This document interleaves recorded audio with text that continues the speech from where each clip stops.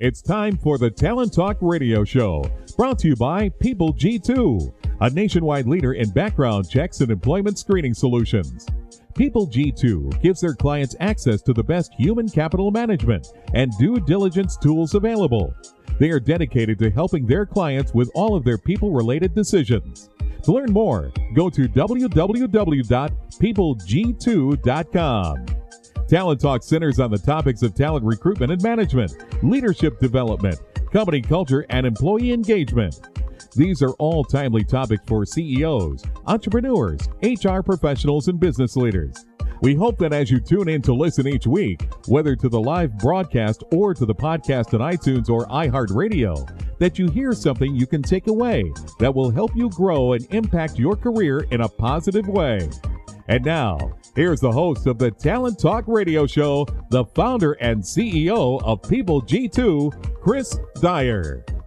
Hey, happy Tuesday and welcome to Talent Talk. I'm excited for today's show. Get to have two awesome people on to talk about talent, talk about culture, and all the things that I love to talk about. So, of course, I'm excited. Hopefully, you all are excited as well.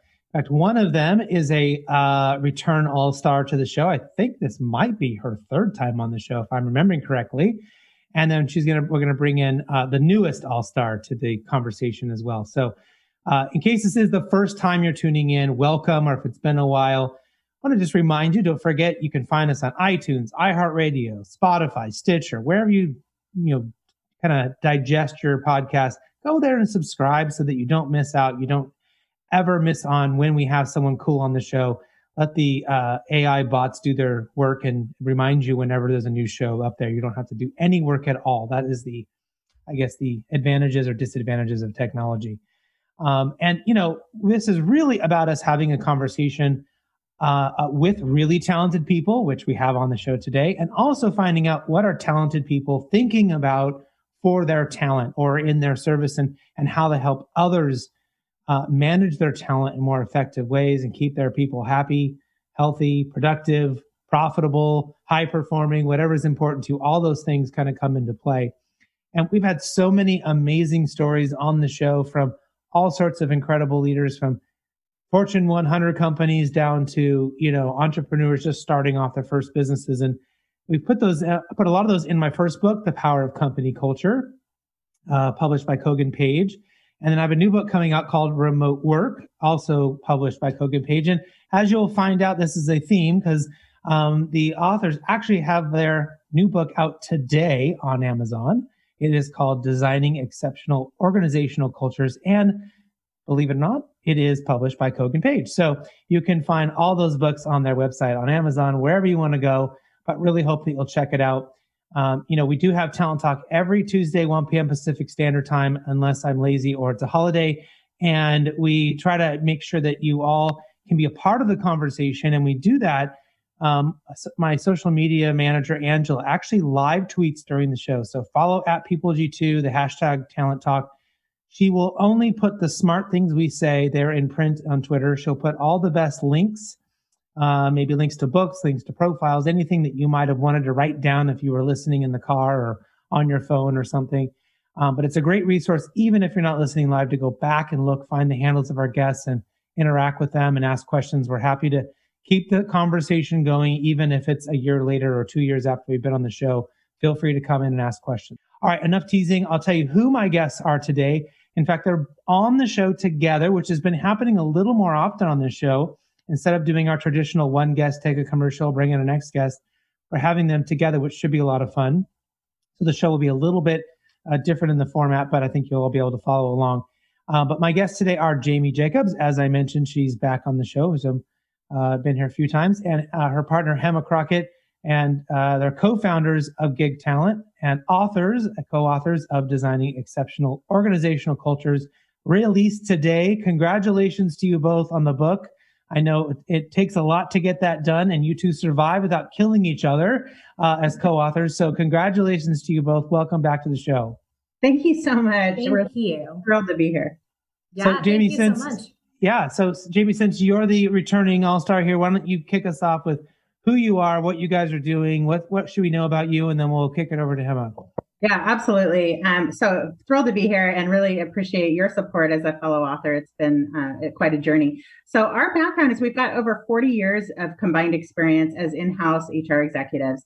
And we were building cultures and leading transformation within companies. And that was really our passion. And then 3 years ago, we decided to start our own business. And the reason we did that was because we wanted to be able to have a broader impact across multiple companies and really focus specifically on areas of culture and transformation.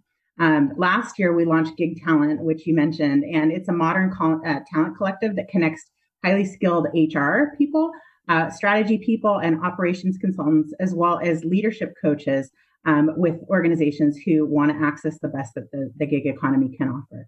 And it's really been fun for us to see that start to flourish because so many people are choosing to work as in the gig economy itself. Right. And there's so much you guys have done in such a short period of time. And yet the whole world has gone upside down while all that was happening and while you were writing a book. And I don't know how you get 40 years of experience. Did you guys start when you were 10? I don't know, but we did. Right, let's go with that. I'm a little older than she is. It's all right. Barely. So Hema, why don't you introduce yourself? Yes. Yeah. I'm Hema Crockett. So excited to be here. And I have to say, Chris, thank you for introducing us to Kogan. It was, I think about 18 months ago that you made that introduction, and we are forever grateful for that. As Jamie mentioned, this is our passion. This is what we love doing. And we're so excited that we're able to release this book as well that dives deeper into the work that we've spanned our careers doing, but also work that we love helping our clients do today. Yeah. Well, anything, I'm always happy to do a recommendation, especially for half the royalties. So don't forget that. No. So I didn't put that in the contract. No, I'm just kidding. Yeah. It was somewhere I didn't sign the contract, Jamie. Yeah. So that's you. So, I think one of the interesting things that comes up a lot is this idea of organizational culture. And I'm hoping you guys can maybe talk about what that is, because I think where I spend my time in my work is actually in systematic culture. I get really into systems and putting things in place that help people do the things we want them to do by just kind of creating this not brainless, but simple system that can be repeatable and done. It doesn't take someone having to think about it for 3 hours and worry about what if the decision really aligns or not. It's simple. Does it follow this process? It's easy for someone to do. Is that different than organizational culture? I mean, how do we sort of frame this for the conversation today? Yeah, I think it's a portion of organizational culture. I think those systems help drive culture forward. And the way we think about culture, it's really this intersection of values, actions, and behaviors, right? And then you operationalize it through those systems. So we think of it really like rules of engagement. This is how we want people to work within organizations in order to help meet objectives, be happy, be engaged, and really bring their discretionary effort to work every day. Yeah, it's really how do you get stuff done? And then what are the norms of getting those things done, right? Yeah. I mean, is it normal to have quick 15-minute meetings, or is it normal for your boss to trap you on a 3-hour-long Zoom call, right? I would argue the latter is terrible, but that is a norm, right? It might just be what people are doing. Is there more to that as well, Jamie, as far as the practical part of that work? Is there sort of more that we need to think about? Yeah, I think that to your point, if you use your example, right, how the leaders are setting meetings, it's the behaviors that we don't even realize are setting culture, right? And so I think all three of us advocate around getting intentional and just taking a step back to recognize, because culture is accumulation of all of those decisions and behaviors and what everybody brings to work every day. And so if we have leaders, for example, who are not living your values, that as the CEO or the leader of the organization, allowing that is setting your culture on a path, right? And there's a choice, right? So we want to be intentional and really look at our own behaviors as leaders, as well as what's happening in the organization to set it where we want it to be. And that's how we make changes. I mean, the book walks people kind of through a way to look at your organization in that lens. But I think it's as simple as that. The behaviors and actions that people are taking contribute to your culture every day. The people that you hire on your team, I mean, that's why some of the work you do is so important, because I just had a CEO this morning talking about every person we add to our company is going to evolve our culture. Are they going to evolve it in a good way, or is it going to not be in a good way? And so, and how do we even, when we onboard somebody, how do we let them know kind of what those expectations are and integrate them into the desired culture? So those are all things that we can be more intentional about. Right. I've had people tell me, like, how do I know if a culture is going to be good? Right. And I usually try to get them to think about what is the most important one or two things that they want from a culture they're walking in the door. And then how do they test for that going in the door? I had someone recently tell me, well, respect is a really important thing. I want people, to respect each other, respect others' time. That word was sort of the one they used. I said, okay, great. Well, then go back and ask them what an average meeting looks like with the senior leader, with their CEO. And then I said, try to figure out if those people ever show up late to meetings. And sure enough, she said, yeah, it's pretty normal for them to show up late to meetings. And I'm like, well, guess what? Respect is not something that's going on in that culture. Exactly. And we shouldn't be afraid as candidates, or someone looking to join a company to ask those questions, because that alignment with our personal values is really going to set the tone of whether, it's going to be something that's fun and that you enjoy long term. Yeah, what I always say is I call them non-negotiables, right? Yeah. We have this laundry list of stuff that we want in a company, but really we have maybe 2 to 3 non-negotiables. Right. What are those? And try and ask questions to get more clarity, I would say, and answers to what those non-negotiables are for you. And as a candidate, I think they can do those things, and they should be relatively, I guess, specific, right? Those non-negotiables. What are those things? Because you could use a sort of a dating analogy, right? Like if you had this list of all the things this person has to be, you may be lonely for the rest of your life. Right. Right. You'll have no job if you have the same list, right? Right. Exactly. So you have to be what do you really, really care about? And then everything else you have to kind of figure out, because it's just how it is. But maybe we could talk about what's really important from the organizational standpoint, right? What they should be focusing on and why culture is important. I think I've always put it on that performance, profit, and productivity thing, that's the lens, because I'm, as a CEO, that's generally the 3 words I hear most from other CEOs, are usually in some way, shape, or form using that one of those words to describe some sort of issue in their organization. But when I've gone into work with CEOs, they usually the ones who are all messed up are the ones who tell me, I have an open door policy. People can come and talk to me anytime. And to them, that's their culture, right? That they are open. And then the first question in my mouth is, well, how many people actually do that? Right. 0. Unless they're leaving or asking for a raise or like something really big. Like people just don't come in to talk to the boss because they don't feel comfortable. So are there specific things, maybe Hema, that organizations really need to be focused on for the culture to be right? Yeah, first of all, I would say there's probably no universal right? Each organization is going to have a different culture that is unique to them. Mm-hmm. But there are some foundational items which span across any organization. And one of them we briefly touched on already is really around that self-awareness as a leader, right? Because people are constantly watching what leaders are doing. And leaders are setting the tone for what behavior is acceptable and what actions others can get away with as well. So right. I think regardless of the organization, that is a fundamental piece of organizational culture, really walking the talk.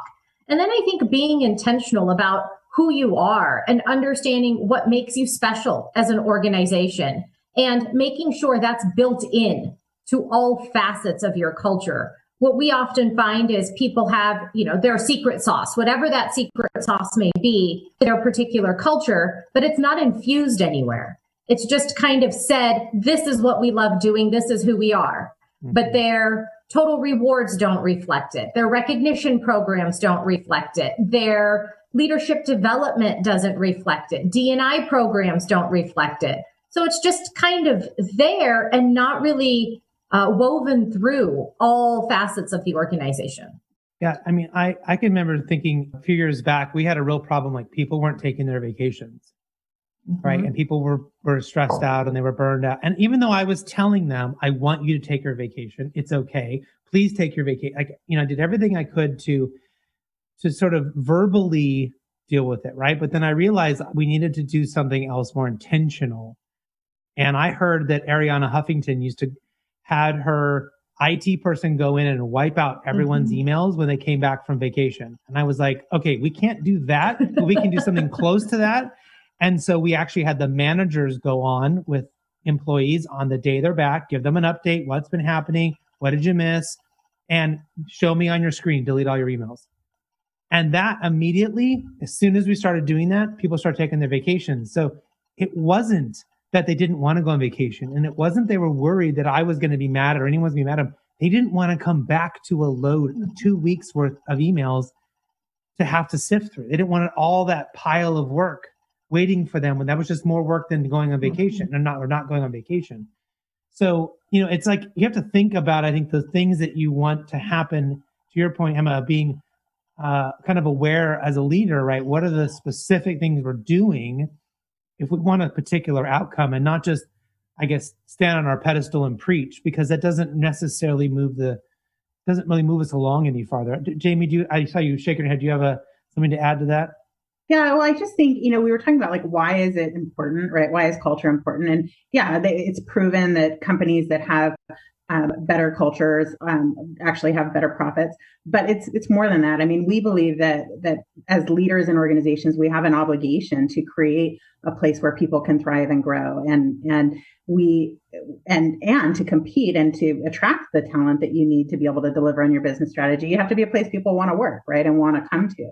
And so those are really big reasons why it's worth investing in it. And you have to manage your culture just like you do your financials or your business strategy. Mm-hmm.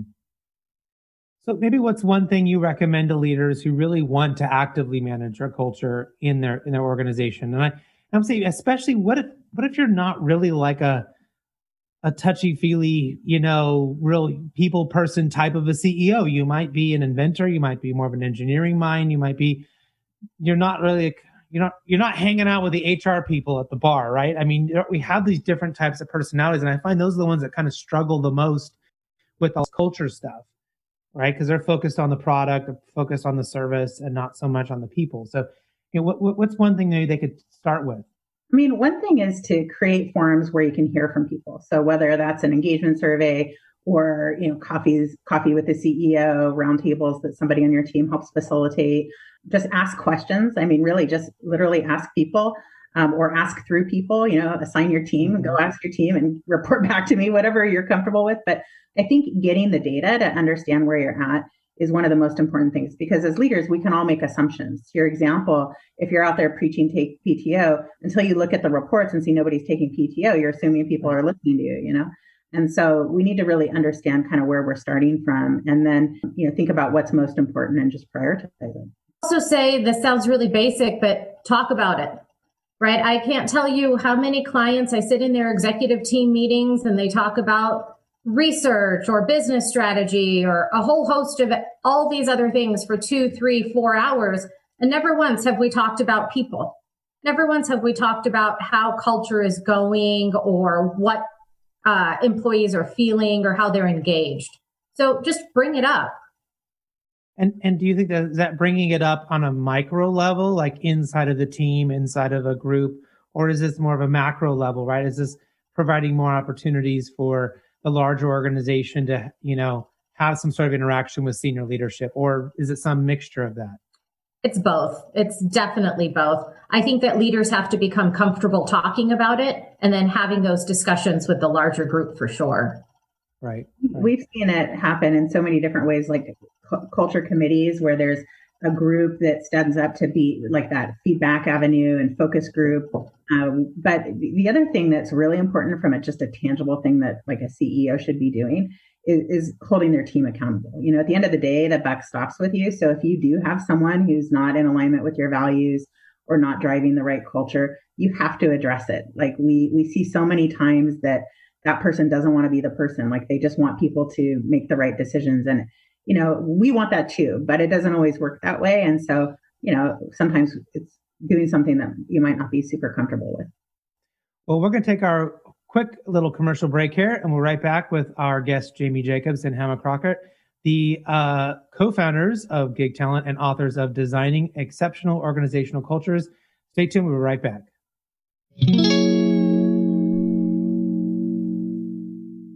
Imagine buying a newspaper and discovering that the news you're reading is 6 months old. There isn't much that stays the same for 6 months, and the same thing goes for background checks.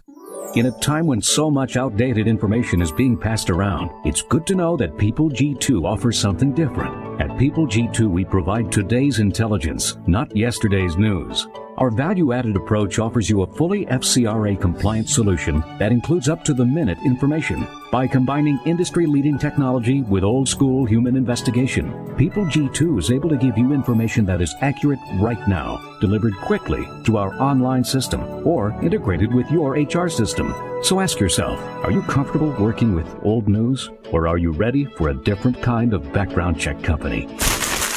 Visit peopleg2.com or call 800-630-2880. That's 800-630-2880 or peopleg2.com. Welcome back to Talent Talk Radio. Don't forget you can go to talenttalkradio.com and find all of our past episodes as well as anywhere else where you find your podcast. And we are also live tweeting as we're going. So don't forget to go follow at peopleg2 or the hashtag Talent Talk. Now, we're talking about culture and we're talking about what leaders can do. And we're kind of focused there for a moment on the CEO. But, you know, a lot of culture and a lot of things that happen in an organization are not with one person or even a senior team. They are really sort of enforced across the middle management or leaders on teams. And that's really where kind of the buck stops, I think. So do you think that that has as much impact as the experience someone has, let's say, on the customer service team or on the sales team? Does that have as much to do with how they view culture, how their team and their direct manager interacts with them as how the CEO may want things to go, or is maybe one kind of more important than the other? Yeah, it's a kind of an and answer for me. I mean, I think that we know that people don't leave organizations, they leave bad managers. So, we know that that's true. So if there's a leader at any level that isn't really effective, that can be a problem. But I also think even if you have mid-level managers who are really working hard to drive great culture, it can be quickly undermined if you have a senior leader who is not living in alignment with the values, right? And so that's why at the senior leadership level, we have to be holding ourselves and each other accountable because it can just really reduce that trust that the whole organization will have in us and our culture. It's pretty common to see subcultures within teams, right? So you have the larger culture, and I think as long as the values stay the same across all of those subcultures, it's okay to see maybe a deeper bond or different types of relationships within, let's say, customer service, because their work can be very different than an IT group or a marketing group. And I think it's about being okay with having those subcultures, again, as long as the core values stay consistent and behavior stay consistent across the organization. Yeah, I mean, what's important to us? What are the norms? What's okay? But yeah, I mean, if I were to survey my company, what is our culture or what do they value? I find a lot of similarities between people who work together in a particular department. Mm-hmm. And yet, if you compare their answers to a different department, they don't really match up. And you're like, well, geez, are they totally like divergent subcultures? And the answer is no, they're just have different experiences because they have different norms even inside their own group. I mean, my sales team, they're always on a video call. They love getting on and jibber jabber, right? My research team, they want to be in a Slack room. Don't talk to them. Don't bother them. They have work to do. They're very busy and important. But that's where they interact, and that's okay. Yeah, I think we just spend our time trying to help our managers and our leaders be as aligned as they can be, as successful as they can be, and then hope that they do a great job, right? And you kind of know if they're not, because you can't keep people in that department, or they're not meeting their goals or whatever. I know in your book, you talk a lot about talent strategies and how those things are starting to change, probably even just changing. We saw them changing in general, not to mention COVID changes. What are you seeing in how organizations are integrating sort of this elastic talent into the strategies that they're putting into place now?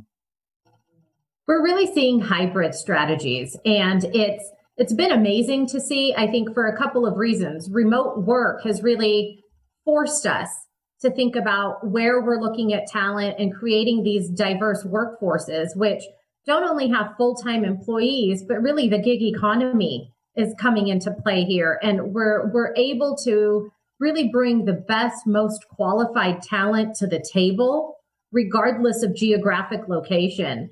And, I think that out of everything that has happened over the past year, this understanding that great talent is anywhere and any company can tap into it has probably been one of the biggest eye-openers for those organizations who want to continue being the best. Yeah.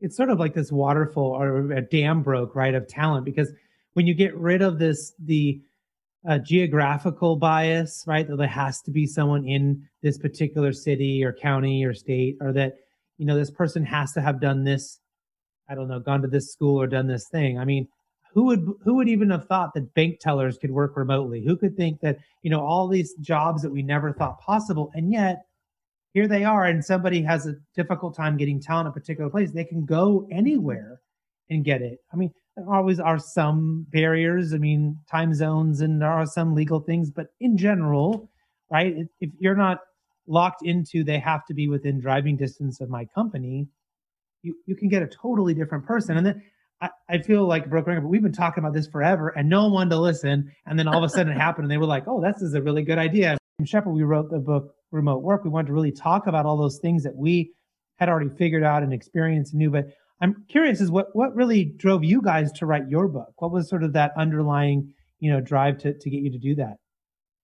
Just the importance of culture. We feel that it's critical to compete in the marketplace and to ask your competitors to attract the talent that you need and you want. And quite frankly, life is short. Like work should be fun. And so having a culture where people are performing and feeling strong about what they're doing and growing and thriving, that is more fun than the alternative. And so we just felt like there's some simple things that we could help, simplify the idea of culture. It sounds like this big monstrous thing, and it can be, but there's just simple steps that you could kind of take and look, a lens that you can look through at your organization and make small changes that could have really big impact. I'm wondering if there's maybe what kind of one thing that you often tell people, or maybe tell leaders that they want to actively manage their culture, in their organization.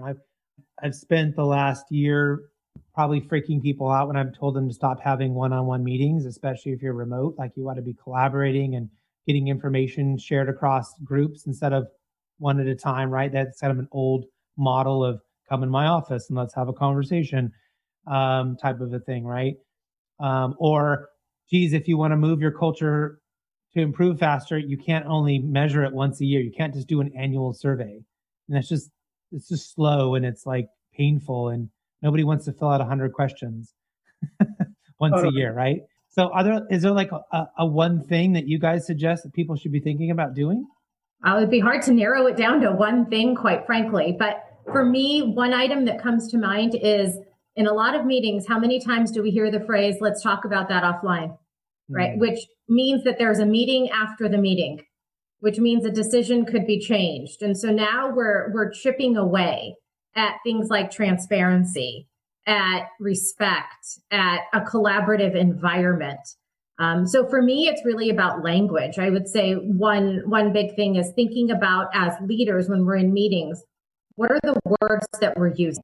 And are we maybe sidestepping the elephant in the room in certain instances? If we have to talk as a group, let's talk as a group. And we talk about that actually in the book. If you have a issue, be transparent, talk about it, address the elephant in the room, and move forward. And a lot of times for us, in both our clients today, but also in previous organizations, there tends to be a reason to say stay stagnant, right? You can't move forward, and therefore your culture starts declining as a result. So you need to make decisions that help you drive your business forward. So is that issue more of a poor sort of process in creating the meeting? Is it a lack of pre-planning and redesign of that meeting? Or is it, a sort of a bad sort of way that the leader is not handling maybe possible issues and things coming up? Because I've heard that be used before. And it's like, sometimes people just want to go off on a tangent and hear themselves talk. And you're just like, dude, we're talking about cars. Why are you talking about giraffes right now? Like, let's have another meeting on that later. And it's not meant to disenfranchise the people in the room. Right. Trying to like kind of, so is that, again, is it sort of a pre, is it a post? What do you think? I think it's more of the second, like, because if sometimes it's legitimate. I mean, first of all, like if there really is just, but I think a lot of times leaders don't know how to maybe address something if it gets a little uncomfortable or there's a tension, right? So when we talk about process, or you could talk about the structure of a meeting, one of the things that we call executive templates is a way to actually process their tensions, right? And like look at them and kind of put them on a quadrant, and or how important are they as far as prioritization? Because just like you're managing, we've talked about managing your finances, managing your business strategy, you've got to keep an eye on your culture and your team and the organization, how they're working. And as these tensions come up, they may not be like the most important thing for you to deal with today, but I can tell you that most of the time, if you don't ever address them, they're going to potentially derail where you want to go. Having that framework to be able to raise them and have open conversation, and even to say like, okay, we know it's there, but we're not going to address that right now. Or in the meeting, assign a couple people to follow up on it outside and report back in the next meeting. There's ways that you can put process around that so that people do get more comfortable in talking about those organizational tensions that happen everywhere, right? Mm-hmm. And they'll come up in different ways, shapes, and forms, right, throughout how you're trying to work, which further derails any progress you're trying to make. Yeah. And I guess it's just, it's that right balance between how do you say, hey, we need to talk about that later. And maybe I think in Scrum and Agile, they call it parking that topic, so let's park that topic for now. Let's finish what we're doing. And then we can come back to it now if we have time, or schedule a meeting with everybody. Because right, we don't want to dismiss them or make people feel like, well, now decisions are going to be made. There's some sort of politics happening here that I'm now not going to be a part of or whatever. Probably kind of 9 times out of 10, it's people not creating an agenda, not respecting the agenda, right? Wanting to sort of hijack the meeting for their own purposes. And kind of keeping that at bay at some level seems to keep everyone else happier. I don't know. Yeah. And the way to like you said, to park something, because people have great ideas during the meeting and you don't want to lose those, but you also don't want to derail whatever the agenda is there for. So I've been sort of talking a lot this year to people about creating signposts. And what I mean by that is, like, especially when you're remote, you need to be very intentional about what are we doing now, right? So if you walk into a traditional office and there's your boss standing in a conference room, holding a pen, waving you in, we're probably going to have a brainstorming meeting, right? I mean, it's really clear. All the signposts are there, what's going to happen. But when we meet remotely, it's not quite as obvious, right? Are we brainstorming? Are we dealing with a problem? Am I just being told something? Am I just supposed to sit here and listen? And so you have to be really intentional about those signposts of, okay, this is a collaborative meeting. This is where we need to bring up ideas and figure this out, or I just need to tell you guys what's happening. This is just for me to fill you in, and then I got to get out. This is a 5-minute meeting of I got to fill you in. And we have funny names for all these meetings to try to keep people to remember them, but like it's a signpost. Are there other things that you guys suggest that maybe people sort of put in place so that it's more obvious to the employee, like what are the norms? What are the rules? What am I supposed to do in this moment? Especially because COVID has sort of changed a lot of what we're seeing right inside the cultures.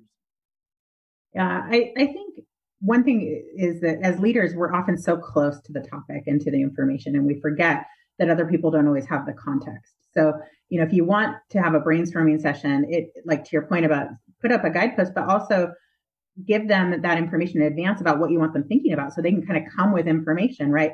If you blindside me that we want to brainstorm about something, I may come up with something good, but I probably would have come up with something better if I'd had a little time to think about it. And so I think that that's one thing that we can do is just remember that we have to provide context. And I love the way that you're operationalizing that with like naming those types of meetings. But, and sometimes things will happen on the fly, but I think giving people context, we can't assume they have it. I think it's also about making those meetings more effective, right? If you want a brainstorming meeting, I don't want to learn about what we're brainstorming about when I enter the meeting. If I'm the type of person who needs time to process, I want to come with ideas and I want to come ready to go. And I think a piece of this is understanding that we each process information differently. So it's, how can we make our meetings productive and efficient? And that is, I love the idea that what you're doing, and that is giving people an idea or a heads up of what to expect. I also think it's about respecting people's time. Yeah. Right. There's a lot going on. We've melded personal, professional lives the last year, and it's just being cognizant that a 2-hour brainstorming session may not be something that somebody can easily do these days from noon to 2, for example. And to give an example, so like we do cockroach meetings, which are like tiny meetings, one topic, 15 minutes, right? Never goes late, never starts late. We don't bring in any other issues, and it's optional for you to attend if you get invited to one, and you can invite anyone in the organization. There's no hierarchy to it. It's just, I need help, right? Like, why the client is mad about this thing. How do I fix it? Or I don't know how to do, this formula in Excel. Who knows how to help me? And they invite 5 people or whatever, and then they just get help. We're not brainstorming on that kind of meeting, right? There's no one needs to prepare. But then we have another meeting called a Tiger Team meeting, which is much bigger meeting. So a leader's probably going to call it. There's going to be an agenda. People are going to know they have to have done research and prepared, and they're going to come ready to talk about a big thing, right? A cockroach is a small thing. A tiger is a big thing, right? It's just sort of levels it out. And we're going to be on the call for an hour or 2 hours or even all day if that's what it takes, right? And that's what I mean. Like, I just noticed leaders right now are in this sort of trap where, well, we have a standing meeting every day, and that kind of gets wobbly because then they have different priorities for the day. Or, well, we're just going to meet every day at 2 until 4 and collaborate. And they're just sort of filling time with junk. And like, I don't know. And then people are just exhausted. I don't know if people feel like they need permission, but we give permission to like really question all of those standing meetings and the current structures and look at those norms and just shake it up, right? And people appreciate that. One of the things that Hema was talking about, the different styles that people process, I think that this is causing a lot of us to look at different meanings of inclusion, right? So one thing that's been kind of awesome with remote work is that no longer do we have the 5 people in person in a conference room and the 7 people on a phone call around the globe trying to get a word in edgewise, right? Everybody's got their own little box. and so it's easier to hear everyone's voice and for people to contribute. But recognizing that, we do want not everybody has the same style, but we do want to hear their voice. And so as leaders, that's part of our role to recognize that and find ways to incorporate it. You also lose that FOMO, right? If you are seeing 5 people in a conference room, you're like, well, how come I wasn't invited? And what are they talking about? And I want to know.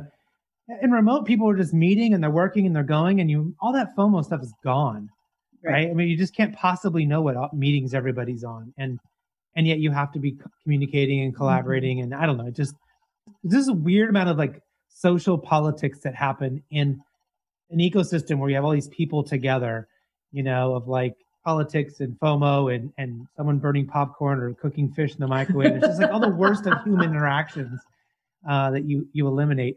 I know with COVID, it's pretty obvious. If your culture sucked before remote, if you go remote, you're like you're really messed up. But were there other lessons that you guys sort of learned and picked up on that COVID taught us about having a strong organizational culture? Yeah, it's pretty funny. We talk about this quite often, but we're back to basics, right? As it relates to culture. I think at some point over the last 3 to 5 years, organizations thought culture was about the ping pong tables and the beer kegs and the happy hours on Friday and the coolest campus around and all of these things. And here we are, and we're sitting in our houses and we're more productive, and people want personal development opportunities. They want growth opportunities, leadership development, coaching, empathy from their leaders. It's really about all of those things that we slowly started to get away from for the new, shiny, sexy things. None of that applies anymore. And it's been really interesting to see how that will continue to shape the workforce as we talk about employee preferences, returning back to the office or staying remote, what campuses look like, what workspaces look like when they are on site as well. So for us, this back to basics and kind of the interplay between professional and personal lives and And really the melding of that line has been really important because of COVID.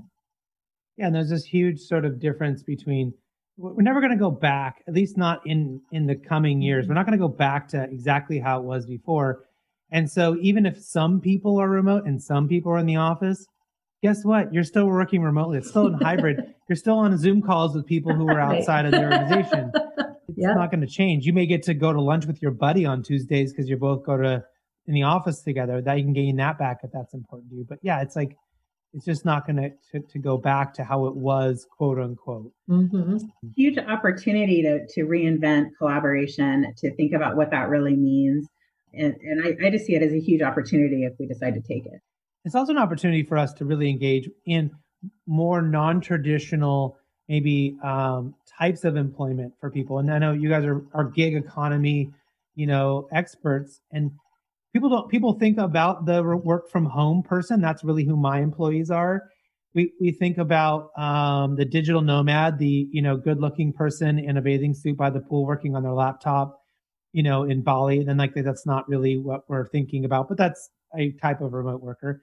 But gig economy is a remote worker. Anyone doing Uber and DoorDash and a repair person coming to your house, right? That doesn't have an office. They're out in the field all day long. They are a remote worker. And then you have your part-time people, maybe someone who's willing to do a fractional engagement, who's fractional CTO, CFO, bookkeeper, whatever. We may be able to sort of interact with some people in those ways. We don't maybe need a full-time person in an office all the time. We can maybe use so these people in sort of these gig type of situations.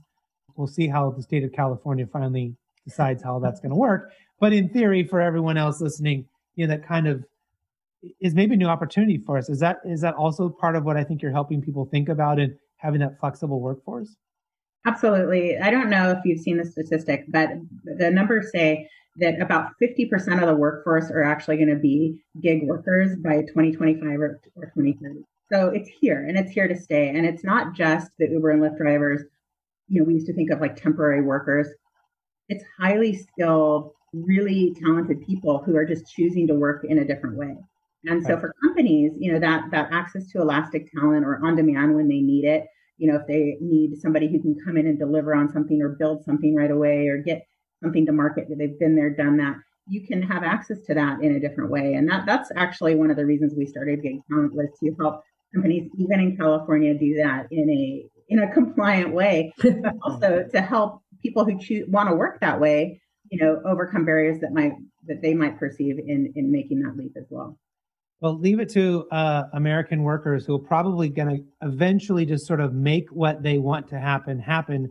What I mean by that is that we may end up having healthcare because we have so many people who aren't working in a traditional job, and we have to find a better way to get them access into having healthcare, right? So we may end up having sort of a national program just because of the volume of people, because we sort of were pushing it through the employers, right? We were making them pay for it or subsidize it, and not maybe changed. And then here we are asking people they should be taking their time off. They should have work-life balance. They should take their vacation days. Well, that's easy to do if you're a gig worker, assuming you're making enough money and all that. But I mean, you can just take a day off. There's no boss, no one telling you, why aren't you driving or delivering or doing these things today? So we may take our own route there as, I guess, Americans to get there, but that may be, just by sheer volume, how we get there to have some of the same quality or the same balance that some other countries seem to have when it comes to that stuff.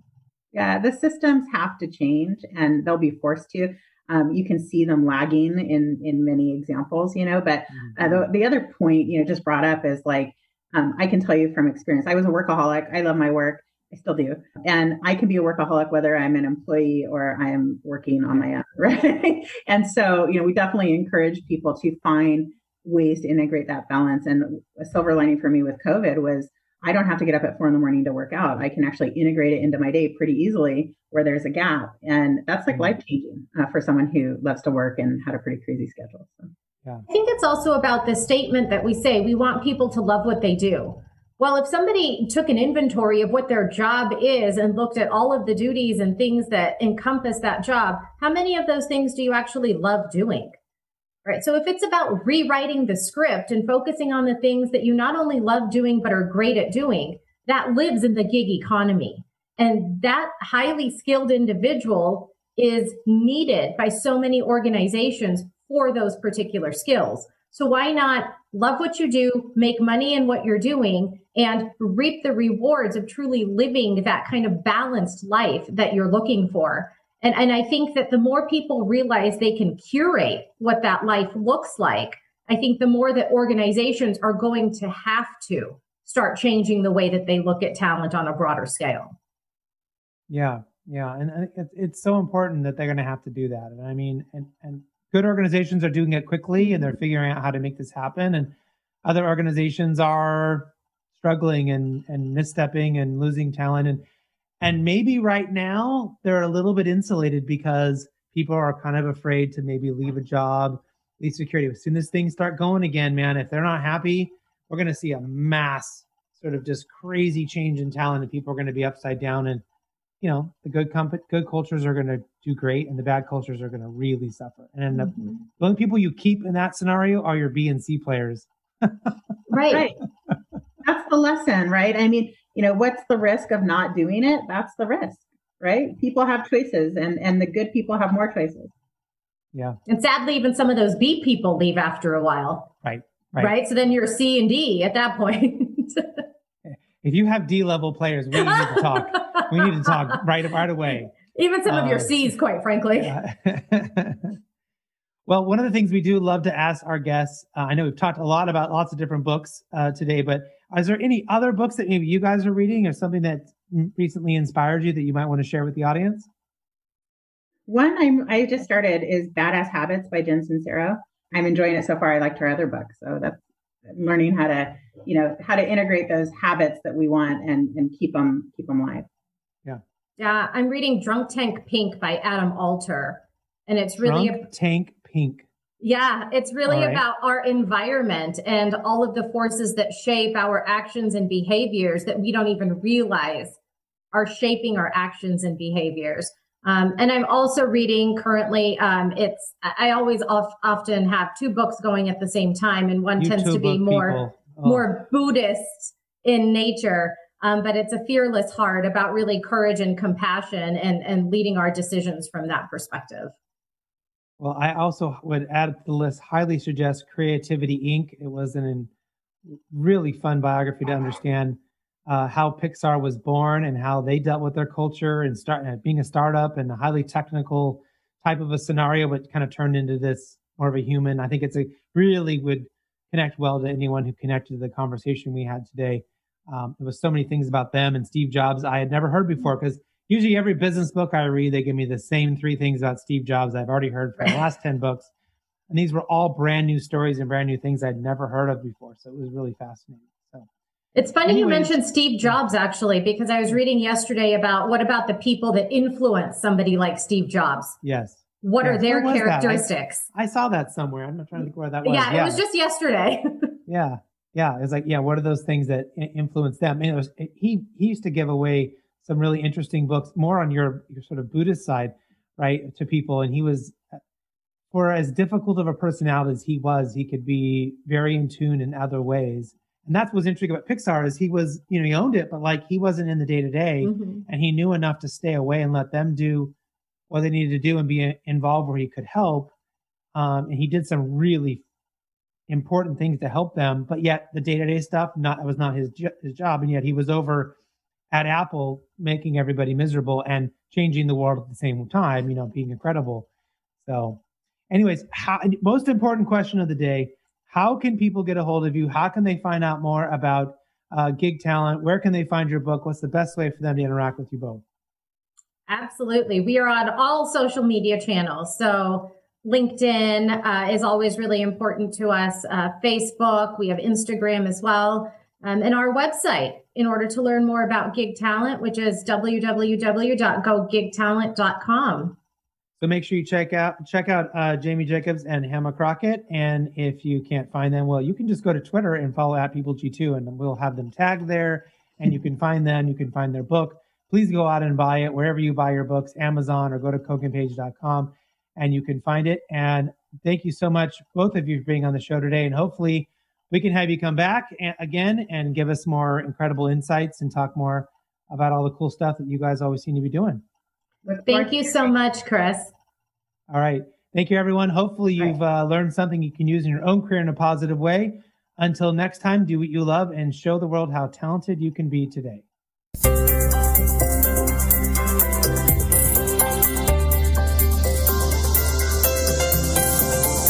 You've been listening to Talent Talk Radio, brought to you by People G2.